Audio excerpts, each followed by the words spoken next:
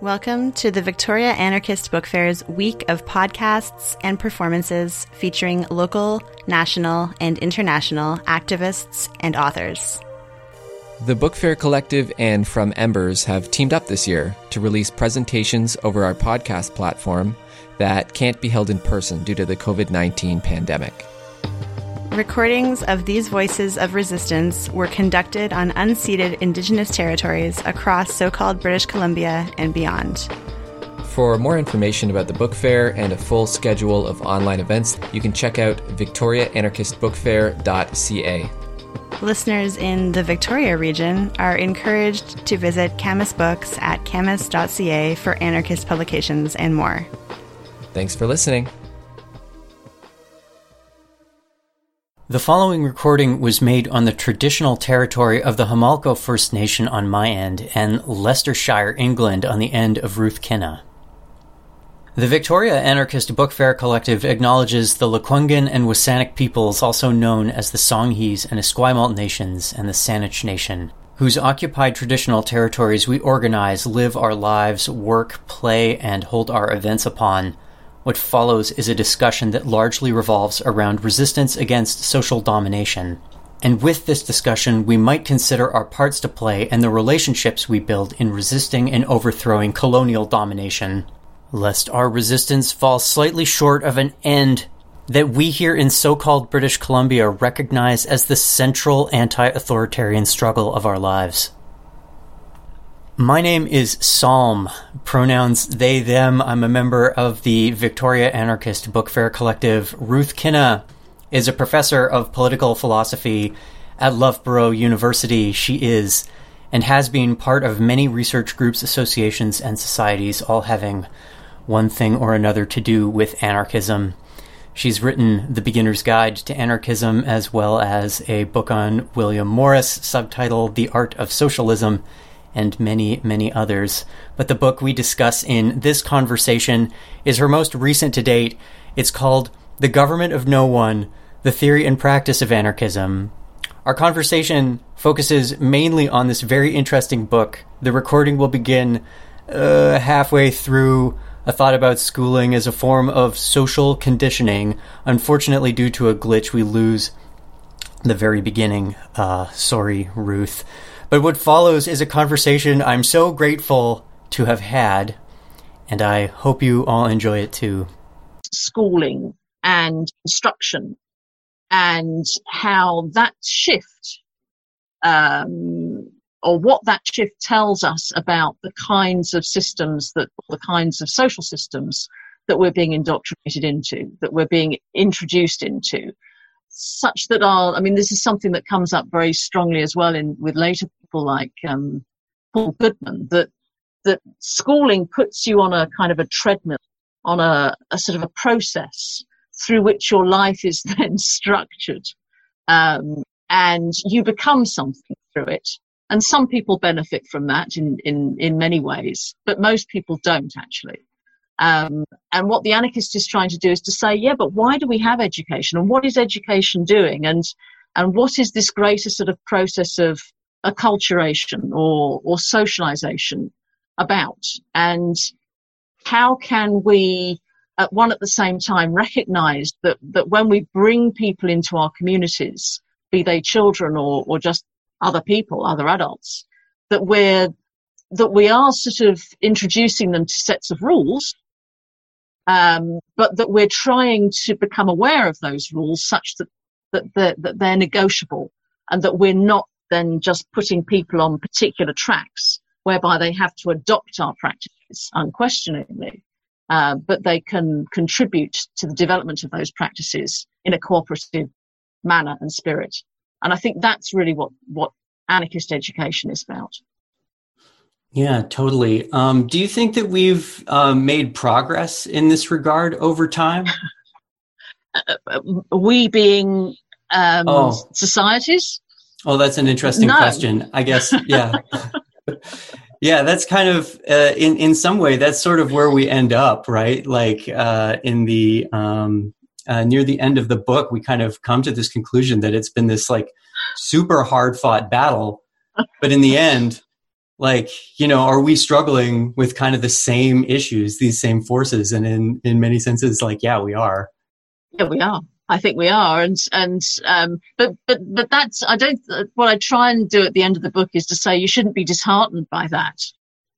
Because it's always a matter of winning people and spaces over. And people do that in different ways, in different situations, and they have to make decisions about how they do that in different times and different places.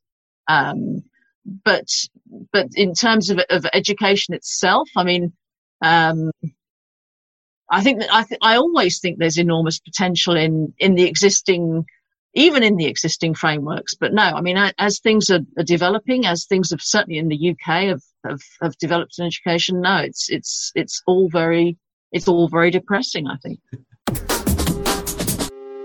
CFUV 101.9 FM in Victoria offers our listeners programming that focuses on innovative,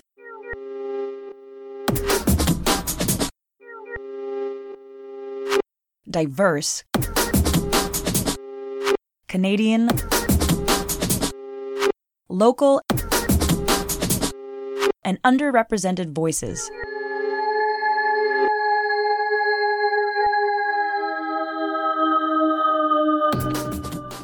Find us online at cfuv.ca.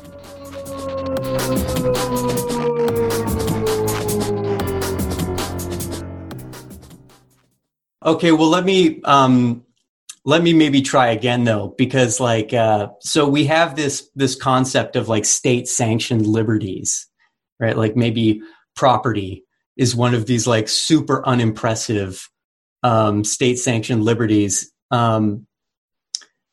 I wonder if we've made any progress in this regard, like in our societies, for example. Do you think that anarchism has? You talk in the book about the 8-hour workday. And maybe we can attribute this to anarchism in action. Are there other things that we can look at that sort of alleviate the burden, that have alleviated the burden over time of these dominant forces? So I think there are always not trade-offs, but balances between the ways we see things and what happens in practice, if you like. But both of those things are important. But I mean, if we think about property, I mean, we live in regimes where property is enshrined, private property, exclusive rights to private property, where we have in huge monopolies of property ownership, where we have these massive corporations, and things can look, again, very, very bleak in terms of the protections that those kinds of corporations have. And yet at the same time, we have an awareness of commoning, of sharing, physically and virtually. So we have Creative Commons licenses. We have access to all kinds of resources on the web that people can share, and they do this for free. We have copyleft. We have all of these things. We have groups of people across the world who are questioning property regimes, from indigenous people in Canada to Australia. We have people who are contesting the ways in which property plays out exclusively. So we have anti-gentrification campaigns.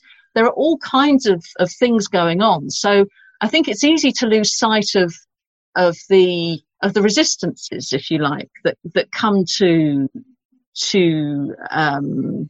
that raise their head.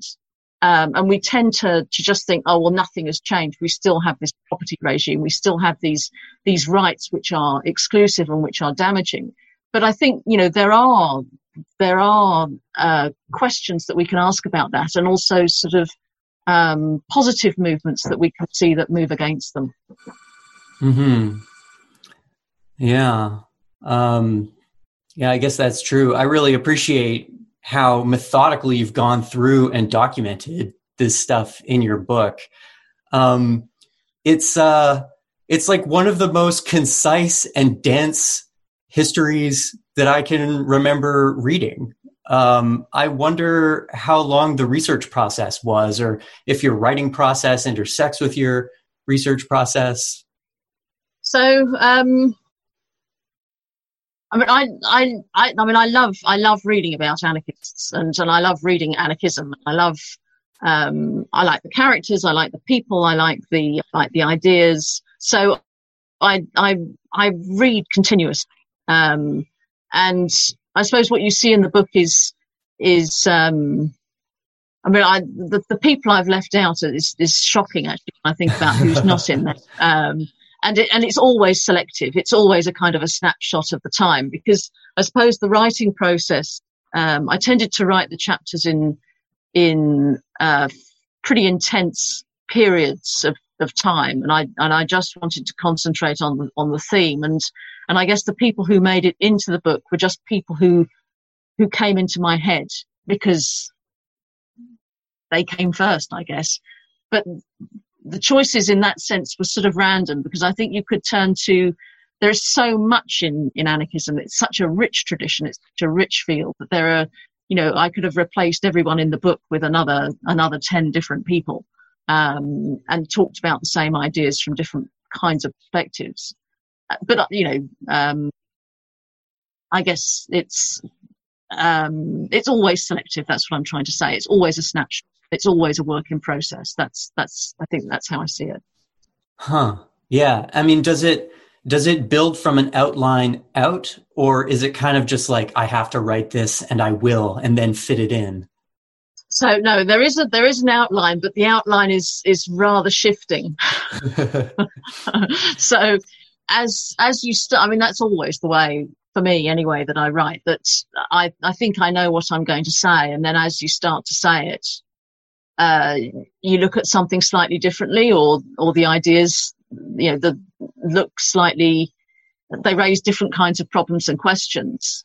And so the argument sort of unfolds, more fluidly than you start off. And then there's a huge editing process. So, the book was probably, another couple of, or maybe even 10,000 words longer, the draft, first draft, and then it got edited down, to make it a bit neater.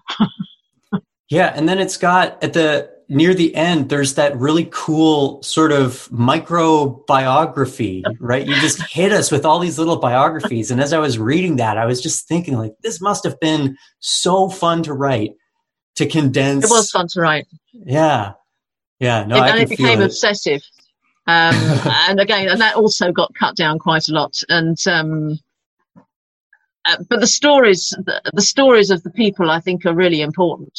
And the lives that people have led are important parts of what goes on, I think, in anarchism itself. I think I said it, I tried to say at the beginning of the book that,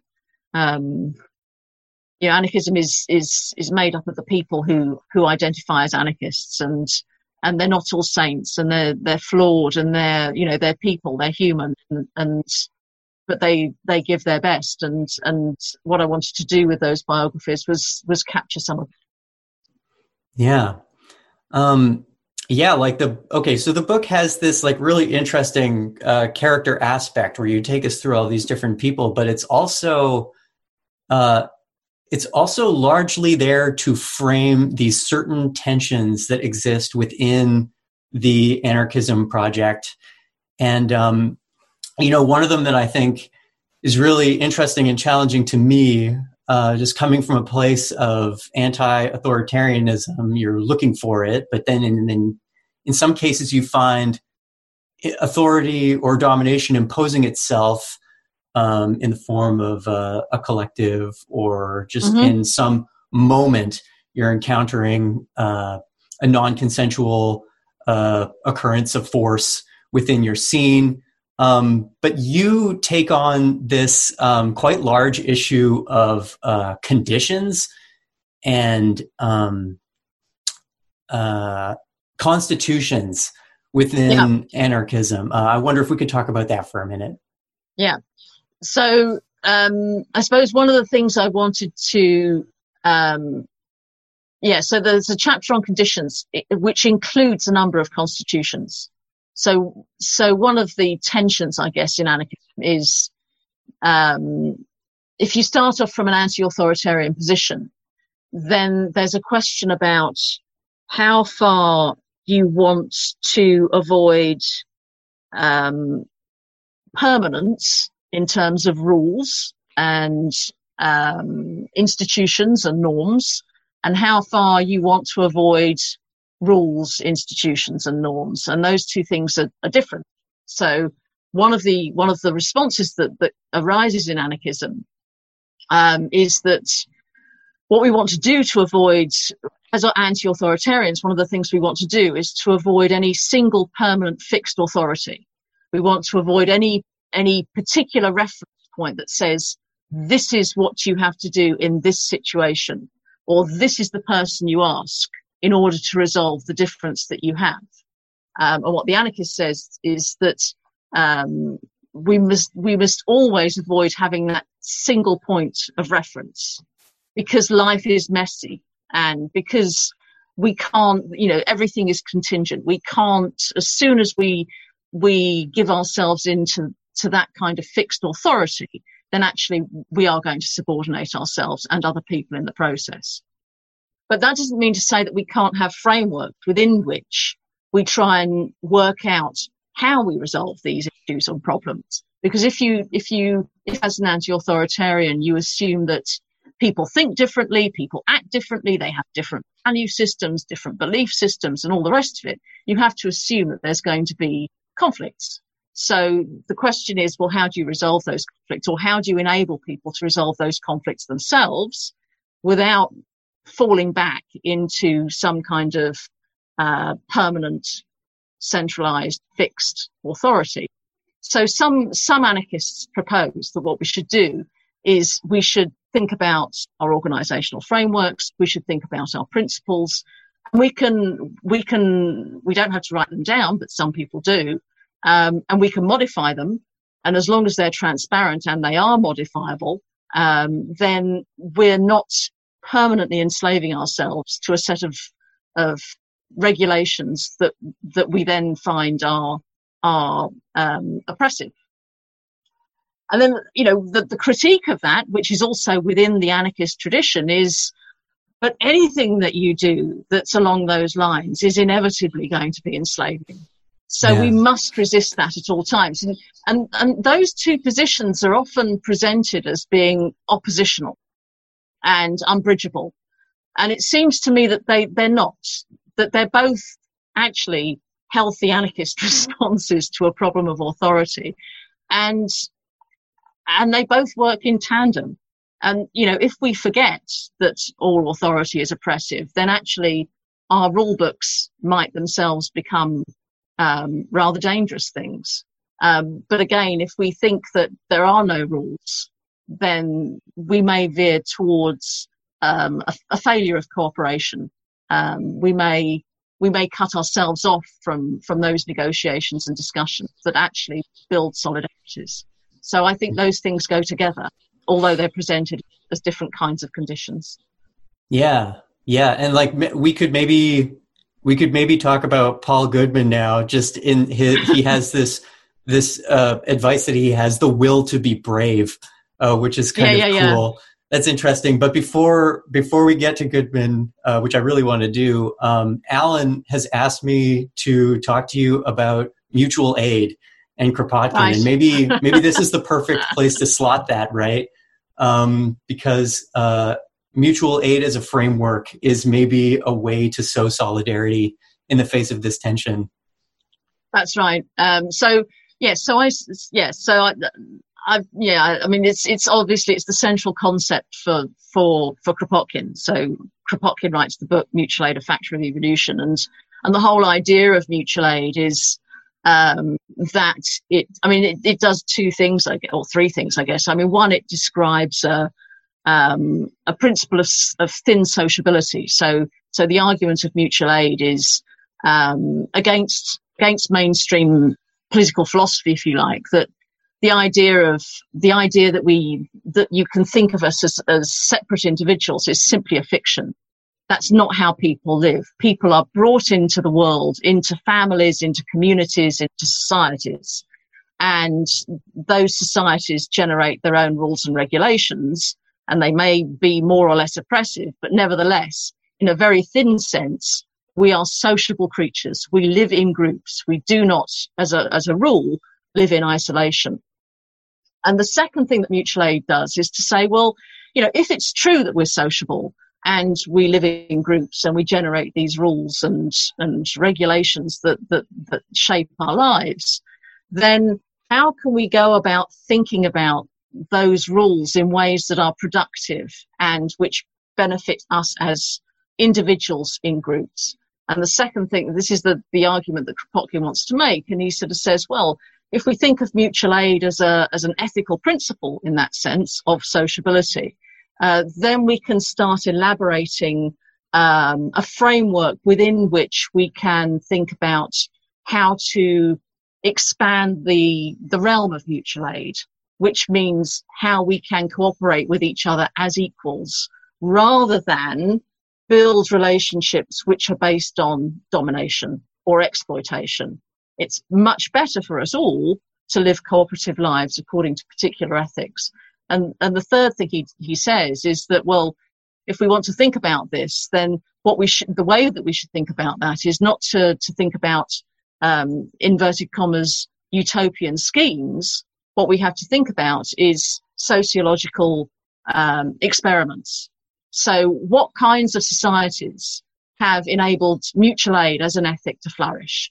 And he goes back into history and he looks at anthropology and he says, well, the best kind of societies are those where people can share things, so you don't have individual property, and where people trust each other, so the rules are made by everybody, and where people are brought into close relationships with each other. So decentralized federation is much better than a centralized structure, which leads you to live rather sort of alienated and isolated lives. So mutual aid is a theory of organization, it's a theory of ethics, and it's also a theory of sociability. And I think it's, different anarchists will understand or will see the organizational aspects of mutual aid in different ways. They'll recommend different kinds of practices, and different kinds of ethics as well to a certain extent. But the principle of mutual aid as a way of maximizing our cooperative potential, I think, is a central theme in pretty much all anarchism. Yeah, and you say Kropotkin was opposed to utopianism?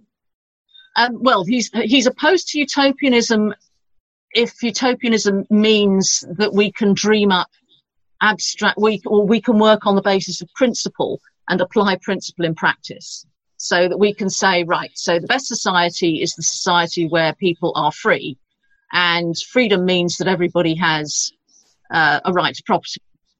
So that's an abstract way of thinking. And then you sort of say, right, so how do we realize this?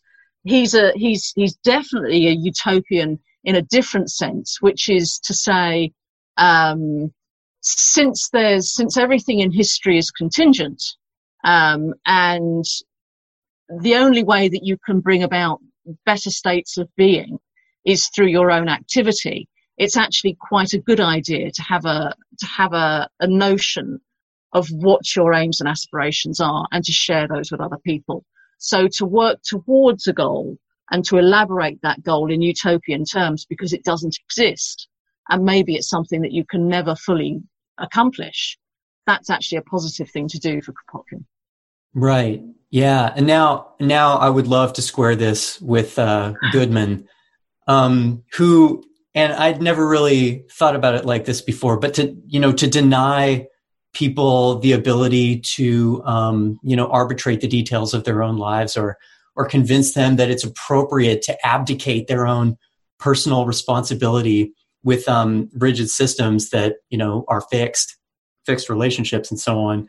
He refers to it as like a widely deployed poor design, right? Just cascading poor designs that are the result of this.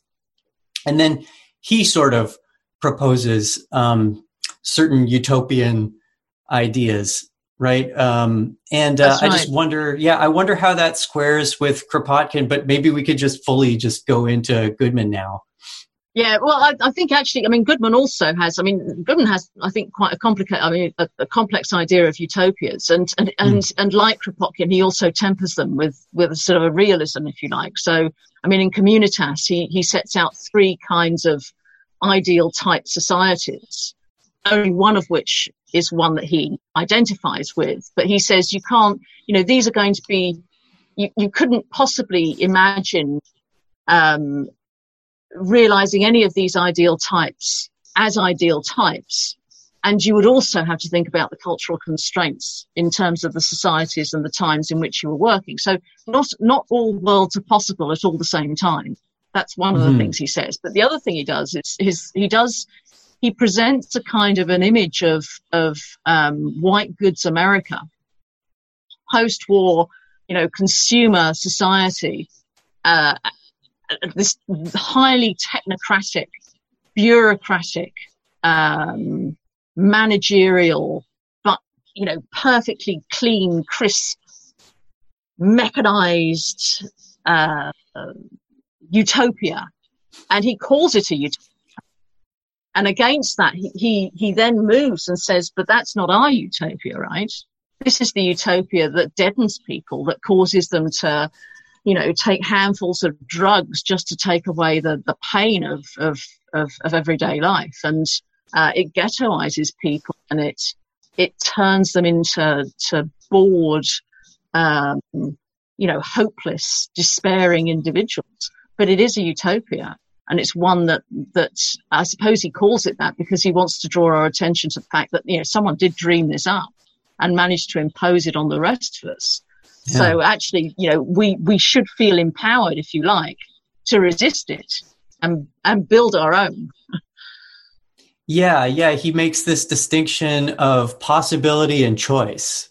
Yeah. Right. And that this goes both ways, right? It's not like just people who are in pursuit of like true, whatever that would look like, liberty. Like the people are seizing possibilities to bring us closer to these like dystopian states. Yes, that's right. And he also puts education at the heart of that, actually, or miseducation, as he calls it. Right. So that's an integral part of the system for him. And he wants us to sort of, part of the re-education, I think, that Paul Goodman recommends for us is to find our authentic selves. I mean, which is, quite a difficult thing to do, but he doesn't think, I think, in the end, the system dominates us, but it doesn't control us. We can push back. Right. Is this where your interest in Stirner comes in? Because he seems like totally fixated on this particular subject, right? So I find Stirner very troubling in many ways. But I guess, there are things that I really like about Stirner. And one of those is his sort of blistering attack on the idea of the common good as something that's institutionalized and used against individuals to coerce them. So the idea, this all comes from a sort of a critique of German philosophy, refracted through the lens of the French Revolution. And basically what he's saying is that, what happens in the French Revolution, people represent the French Revolution as the great break from autocracy and the start of the reign of liberty. And Stirner says, but actually what's happened is that the autocracy has shifted. We don't now have these absolutist monarchs who can simply dictate what happens to us at their arbitrary whim. But now we have this idea of humanity and what it means to be a free person. And that's legislated. And but we also have this idea of what it is to be free morally. And to be free morally is to do what's good for the collective, whether or not it's good for you. And if you resist that, actually you can be made to conform. So he calls it Jesuitical because he says, what's happened in the state is that the state has controlled this or has this idea of the good. It structures society accordingly. And if you resist the good, if the good is that you have to be conscripted and go and fight in some war somewhere, and you say, I don't want to do that, then you can be compelled or you can be killed. Because in the end, your rebellion it's much better for the state to deal with you as a potential rebel, because the common good is all. And anything that disrupts that good has to be annihilated. And that's the annihilation of the individual. And all of that, I think, is so well put in Stirner. And I don't think it's unique to Stirner. I think that's what Stirner has to say about that idea of a common good. This idea of, someone knows best what your moral freedom consists of. I think that's actually an idea that's shared quite widely across the anarchist spectrum. Yeah, I agree with you. I think that there are other people who have definitely more tempered analysis of this sort of thing. But yeah, I was just really surprised to see him in here. And you mainly work from this text, The False Principle of Our Education. Yeah, it's education. Which is an article that he wrote, and not from The Ego and Its Own, which I think is rare. You don't see many people interpreting from a text like this. So yeah, I just thought it was really cool. Yeah, it's an interesting. I suppose it's interesting because he's writing just at the point at which he perceives a shift in education policy that I think still resonates with us, and the shift is one that says, he's saying basically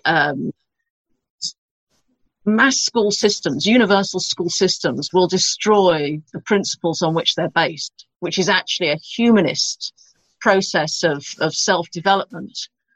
But that process of self-development has always been predicated on an idea of an enslaved society in which only the elite are educated. And so he's drawing our attention to the tension, if you like, between an elitist system and a mass system. And that, I think, still exists in our own education systems. Yeah, right on. A lot of these ideas, I think, to some degree are intuitive. A lot of people come to these anti-authoritarian conclusions without knowing the material necessarily. And it makes me think about, because you mentioned safer spaces policies as kind of one of these intuitions in action. I wonder if we could talk about how contemporary radical movements that are not necessarily associated with anarchy have this resemblance. Yeah. So I think so one of the things I like about anarchism is that it does blur the boundaries between anarchy and anarchism. So one of the things I try and say at the end of the book is that anarchists are not trying to get people to sign up to stuff. I mean, they put a lot of ideas out there and they put a lot of proposals out there, but the idea of anarchism is not to turn you into an anarchist. The idea of anarchism is to enable people to come to their own judgments and work collectively with other people on the basis that they'll have different kinds of belief systems, different values. We're not all going to become suddenly brainwashed into some singular ethic or politics. So the anarchist, I mean, and there are risks in that, because if you say as an anarchist that I think it's preferable for people to come to their own judgments and arrangements and devise their own systems of organization, then it may well be that they'll devise things that you don't approve of. They'll adopt practices that you don't like. And I guess one of the things that Safe Spaces is about is highlighting the extent to which that sense is actually, as you say, intuitive. So when people decide to get together and for a common purpose, what do? Do they immediately elect someone to determine everything for them? I don't think they do. But, one of the things they do is to say, let's think about how we're going to organize and what the rules of our interactions are going to be, so that we can actually make the most of all of the resources that we collectively share to reach our common goal. And Safer Spaces is part of that. So you don't have to be an anarchist to think about safer spaces, but it is inherently anarchistic. Well, gee, I wonder if there's anything else you'd like to talk about or bring up before we close out here. I'm just trying to think. No, it's been really good fun. I've really enjoyed it. Yeah, well, thank you so much, Ruth, for entertaining this whole process with me. Like I say, I feel I really had to rise to the occasion to meet you here, and I've really enjoyed it. It's been great fun. Yeah, thank you very much, and have a great day or a great evening. Yeah, well, good luck with the book fair. Yes, thank you very much. See you later. Okay. You're listening to CFUV 101.9 FM, broadcasting from the unceded, unsurrendered territories of the Hoosanic and Lekwungen peoples, this land now referred to as Victoria.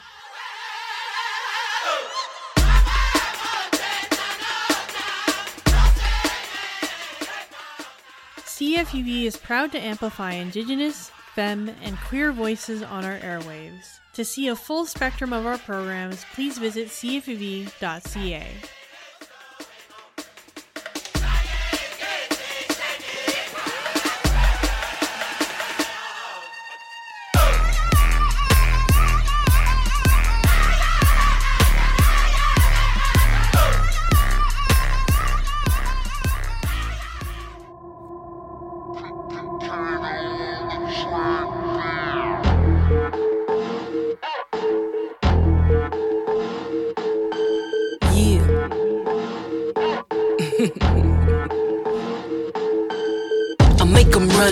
Without a gun, I make them run and I get it done. I make them run without a gun, I make them run and I get it done. That's how the West was won. Outrun, fast one, outdone. Make fun, in front of everyone. Slave time, one-on-one. You're overrun and overdone. This war, has begun. Give back the land to indigenous ones. Give it back, to our grandsons. Give it back, totem poles, one by one. We did it your way, now it's our way. Fuck your way. Give it back or we'll take it back. Give it back or we'll take it back. Give it back or we'll take it back. Give it back or we'll take it back.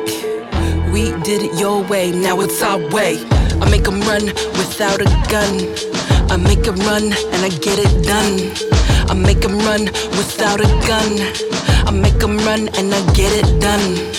I hurt government feelings. I give a zero fuck about indigenous healing. Criminalize, dehumanize. Justin out here buying pipelines. Where is all our clean water? Where is all our daughters? This is stolen land, dummy. Queen need better have my money. ODB, genocide on you and me. Genocide on your hands. Genocide on these lands. Genocide on your hands. Genocide on these lands. We did it your way, now it's our way.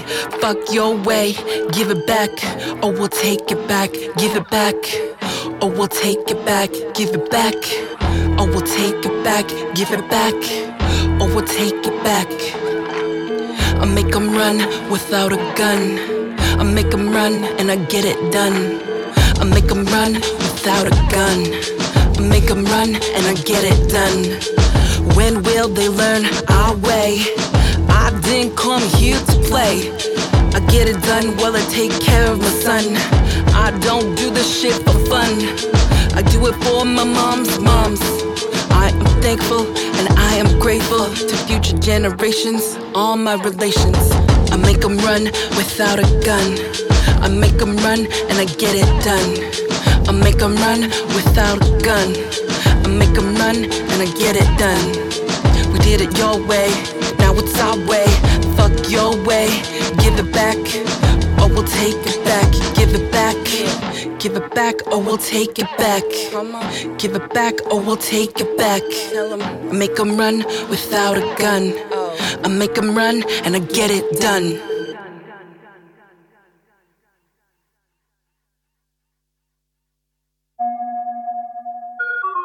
It's mine.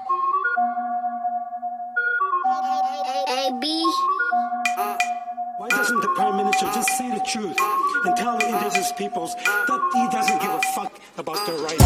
This is it, this is lit. It's my time to spit, my time to risk it. Break out, stand out. Gwen Stefani, no doubt. D and Cher, clueless. Witness the fight, witness the high. 5-2 is my high. Move mountains, count money, accountant. Re-up, family allowance. Streams on streams, get you paid. Self-made, smooth sway. Get the 3, Dwayne Wade. I make non-fake, no hate. Out of the gate, number 35 on the rise. See through lies, on fleek, wise. Run the tight ship. What you got? What you got? What you not? What you not? What you got? What you got? What you not? What you not? What you got? What you got? What you not? What you not? What you got? What you got? What you not? What you not?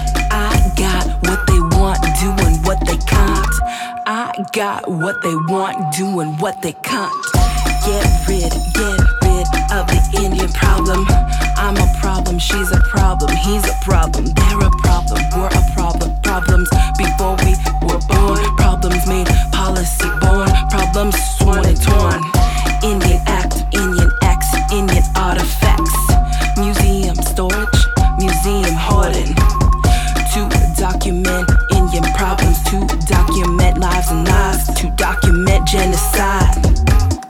What you got? What you got? What you not? What you not? What you got? What you got? What you not? What you not? What you got? What you got? What you not? What you not? What you got? What you got? What you not? What you not? I got what they want, doing what they can't. I got what they want, doing what they can't. I got what they want, doing what they can't. I got what they want, doing what they can't. Give it back, give it all back to the rightful owners. Our treasures were never for loners. Mass, totem poles, baskets and blankets. You took without asking. I see you're thankless and anxious. No words, your heart is blurred. Now you're shook in your boots. Seeing the strength of these roots growing deep in the ground, giving life into sound. Like seeing my unborn child's ultrasound. Descendants of my future, descendants of my future, descendants of our ancestors. Ancestors in the sky like diamonds strung along the universe, making our way, doing our way. What you got? What you got? What you not? What you not? What you got? What you got? What you not? What you not? What you got? What you got? What you not? What you not? What you got? What you got? What you not? What you not? I got what they want, doing what they can't. I got what they want, doing what they can't. I got what they want, doing what they can't. I got what they want, doing what they can't.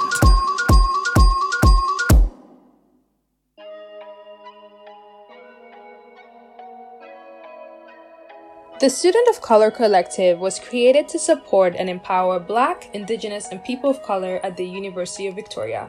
Due to the pandemic, our physical space and library in the Star are closed. However, we still offer many of our services online. We offer social justice programming and support resources that highlight issues relevant to the BIPOC community. We also organize culturally relevant events for our members. To receive our monthly newsletter, other regular updates, or to get in touch, email socc@uvss.ca or follow us on Facebook and Instagram. Our handle is SOC Collective.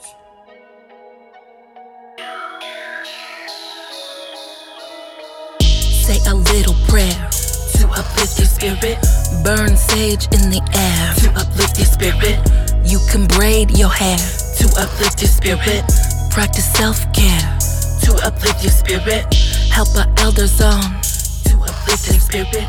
Keep our children strong to uplift their spirit. Sing ancestor songs to uplift their spirit. For the ones who have gone to uplift their spirit. Lost a friend today, another illness. Wifey called to say it looks serious. Said I would pay him a little visit to sit and pray and lift his spirits. We sat and talked, I sat and listened.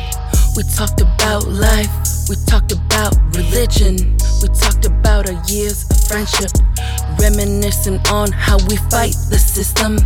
He told me keep the faith and forget the critics. The people hate, they don't get it. Do it for the children, show them no limits. Hear it in your lyrics and lift their spirits. Do it for the elders and let them know you're fearless. They hear it in your lyrics and it lifts their spirits. Even though he passed, you can't kill his spirit. Say a little prayer to uplift your spirit. Burn sage in the air to uplift your spirit. You can braid your hair to uplift your spirit. Practice self-care to uplift your spirit. Help our elders on to uplift their spirit. Keep our children strong to uplift their spirit. Sing ancestor songs to uplift their spirit. For the ones who have gone to uplift their spirit.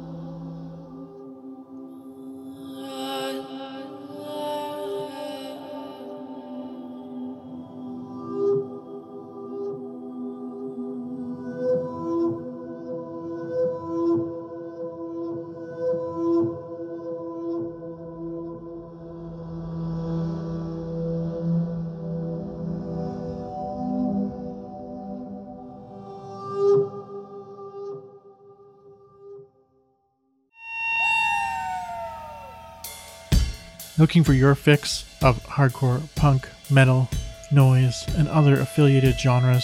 Then tune in to the Action Index on Thursday evenings from 6 to 8 p.m. for 2 hours of loud music. It is Victoria's longest running hardcore radio show, only on CFUV 101.9 FM in Victoria.